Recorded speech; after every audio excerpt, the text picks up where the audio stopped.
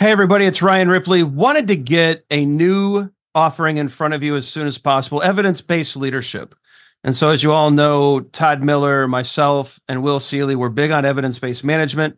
We want to apply it to the leadership space. We all know that modern managers face complex challenges every day. You're juggling a lot of needs, your direct reports, your stakeholders, your customers, they all need constant attention. What we want to do is help you manage that. We want you to use information and data to make good decisions around all of these areas so that we're delivering the right thing at the right time for the right customer. And we know that we're doing that because we're using data and evidence to validate all the things that we're doing. And not only that, we're not just looking at value, but we're looking at our capabilities as an organization. Can we deliver on time? Can we innovate effectively? Do we have too much tech debt? Do we have too many things in process? Are we unable to deliver when the market demands that we do? We look at all of these things with evidence-based management. We merge that into a leadership mindset and lens, and we enable you to make new and better decisions repeatedly based off of the data that you're collecting within your organization. It's exciting stuff. We hope you can join us. Visit agileforhumans.com/EBL course. Join us in one of these offerings. We think you're going to love it. Hope you can join us. Use Agile for Humans, the number 4, to take another 15% off of this course. And we can't wait to see you there. Icy Hot starts working instantly to dull the pain with the icy cool sensation. Then the warming sensation relaxes it away. Feel the power of Icy Hot's contrast therapy. Ice works fast, heat makes it last. Icy Hot. All right, welcome to today's episode of Your Daily Scrum. I'm professional Scrum trainer Ryan Ripley. That's professional Scrum trainer Todd Miller. We're going so fast today because we have an ambitious goal, teaching you Scrum in under 7 minutes. Todd, can we do it? I don't know, but I'm thinking we should go. Let's go. Let's start. Here we go. Scrum. Let's start with the definition. A lightweight framework that helps people, teams, and organizations generate value through adaptive solutions for complex problems. A lot of words there. We're trying to solve difficult, complex problems using the framework, right? Mm-hmm. Yep. And starting with that, we have 3 accountabilities in Scrum. The first one we're going to talk about is a product owner. I think this statement really describes a product owner. Accountable for maximizing the value of the product resulting from the work of the Scrum team. I want to highlight value there. The product owner is thinking about value all the time. They manage the product backlog. They order the product backlog, talk to stakeholders, interfacing with customers, and the rest of the Scrum team. This is your Agile product manager. Yeah, we then move to the developers, right? They are committed to creating any aspect of a usable increment each and every sprint. These are the doers. These are the builders. These are the developers, the QA people, the business analysts, the subject matter experts, everyone needed to create a valuable, usable increment by the end of a sprint. We hold them accountable for delivery, and they're accountable for quality. Dig it. Now we've got the Scrum Master. As this statement says, they're accountable for establishing Scrum as defined by the Scrum Guide, which means they uphold Scrum. They remove impediments that the Scrum team can't remove on their own. They take a lot of different stances, including that of a mentor, a trainer, a coach, a teacher, a facilitator, a change agent. They serve the product owner, the developers, the Scrum team. And I feel like I'm missing something, but we probably don't have time. So that's the Scrum Master. Now, if we take all of these accountabilities together, we add them up, they come together to form a Scrum team. Avengers assemble into a Scrum team, and this team delivers, right? It's a cohesive unit of professionals focused on one objective at a time, the product goals. When we say Scrum team, we mean all 3 accountabilities together. Yeah. Moving into the events, we've got 5 of them, starting with the sprint, which is the heartbeat of Scrum. It's a fixed length event of 1 month or less, and this creates consistency. Right? Every other event happens within the walls of a sprint, including sprint planning, the daily Scrum, sprint review, and sprint retrospective. This is the container event. And immediately after this sprint concludes, the next one starts. Speaking of start, sprint planning is the beginning of a sprint. This is the Scrum event where the Scrum team selects the work to be performed for the sprint. The sprint planning answers what we're going to do, why we're going to do it, and how we're going to go about doing it. The developers, the Scrum Master, and the product owner come together. They build this plan for the sprint, which the outcome is a sprint backlog and a sprint goal. Yeah. Speaking of the sprint goal, as we're working through the sprint, the developers get together and they inspect the progress towards the sprint goal and adapt the sprint backlog as necessary. And this happens in an event that happens in 15 minutes or less.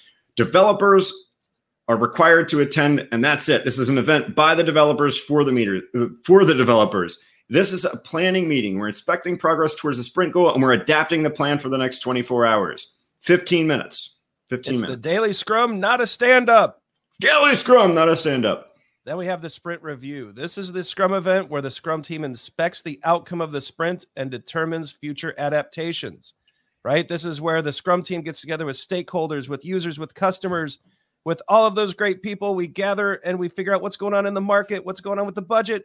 It's a collaborative working session to figure out what's the next best thing to do.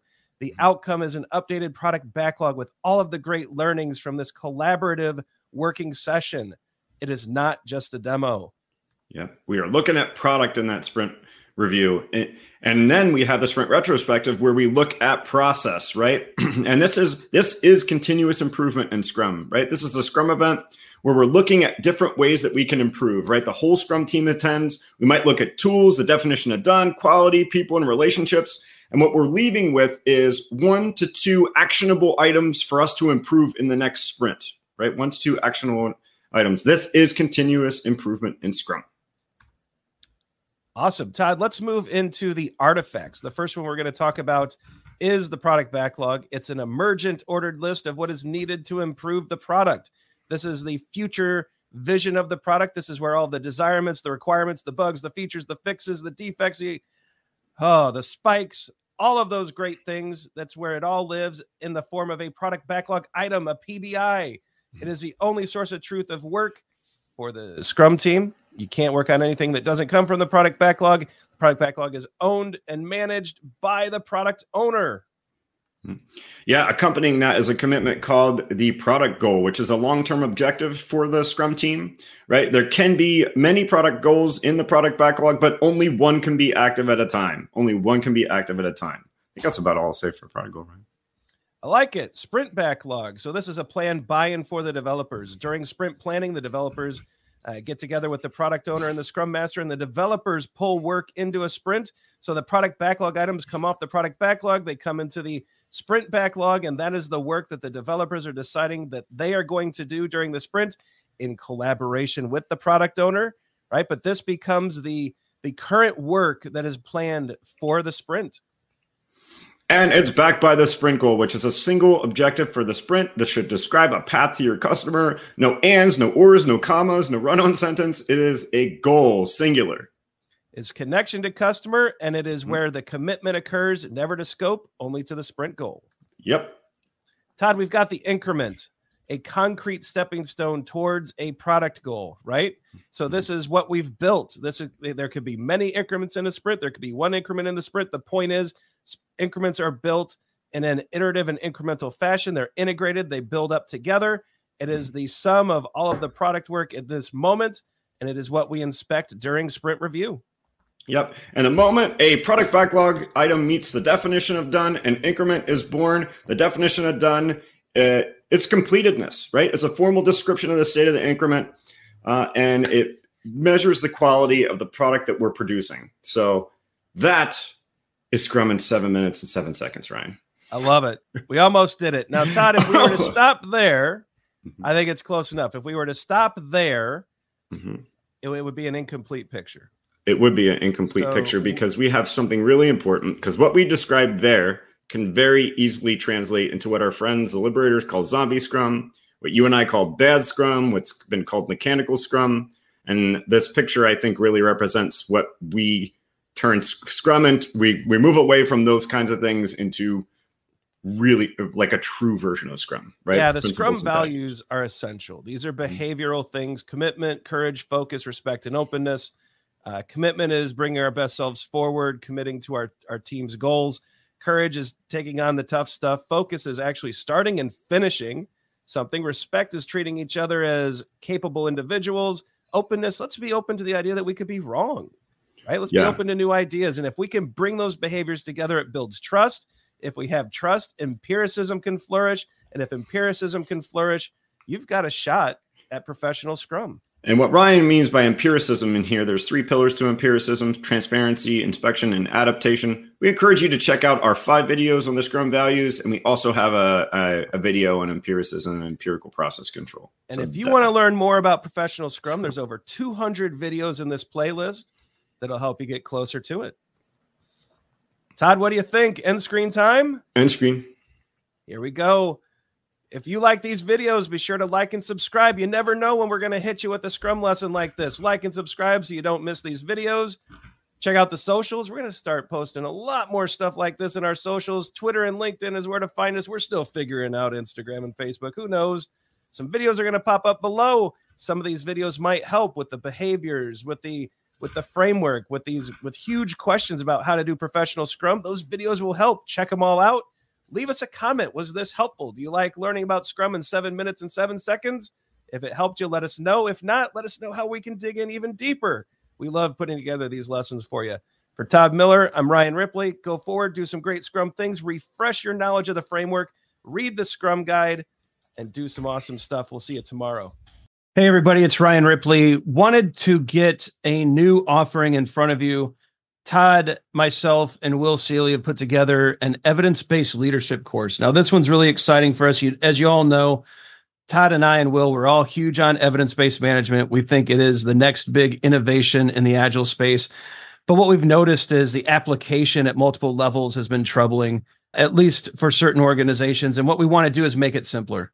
And so evidence-based leadership is the course to come to if you want to get immersed into data-driven decision-making, the ability to actually validate that value is being delivered, to look at your ability to innovate and to deliver to the marketplace, and to actually identify and act on opportunities in the market that you may not know about, and closing that satisfaction gap with your customers, finding new channels, and using data to drive those decisions rather than guesses, hunches, and conjecture. And so we want you to join this course. We've got multiple offerings coming up this year. The link is simple. It's agileforhumans.com/EBL course. Jump in there, use the code AGILE4HUMANS, the number 4, and you can take 15% off the price of the class. So not only is it a new offering that we've discounted already, go ahead and take another 15% off because you're a valued listener. We can't wait to see you there.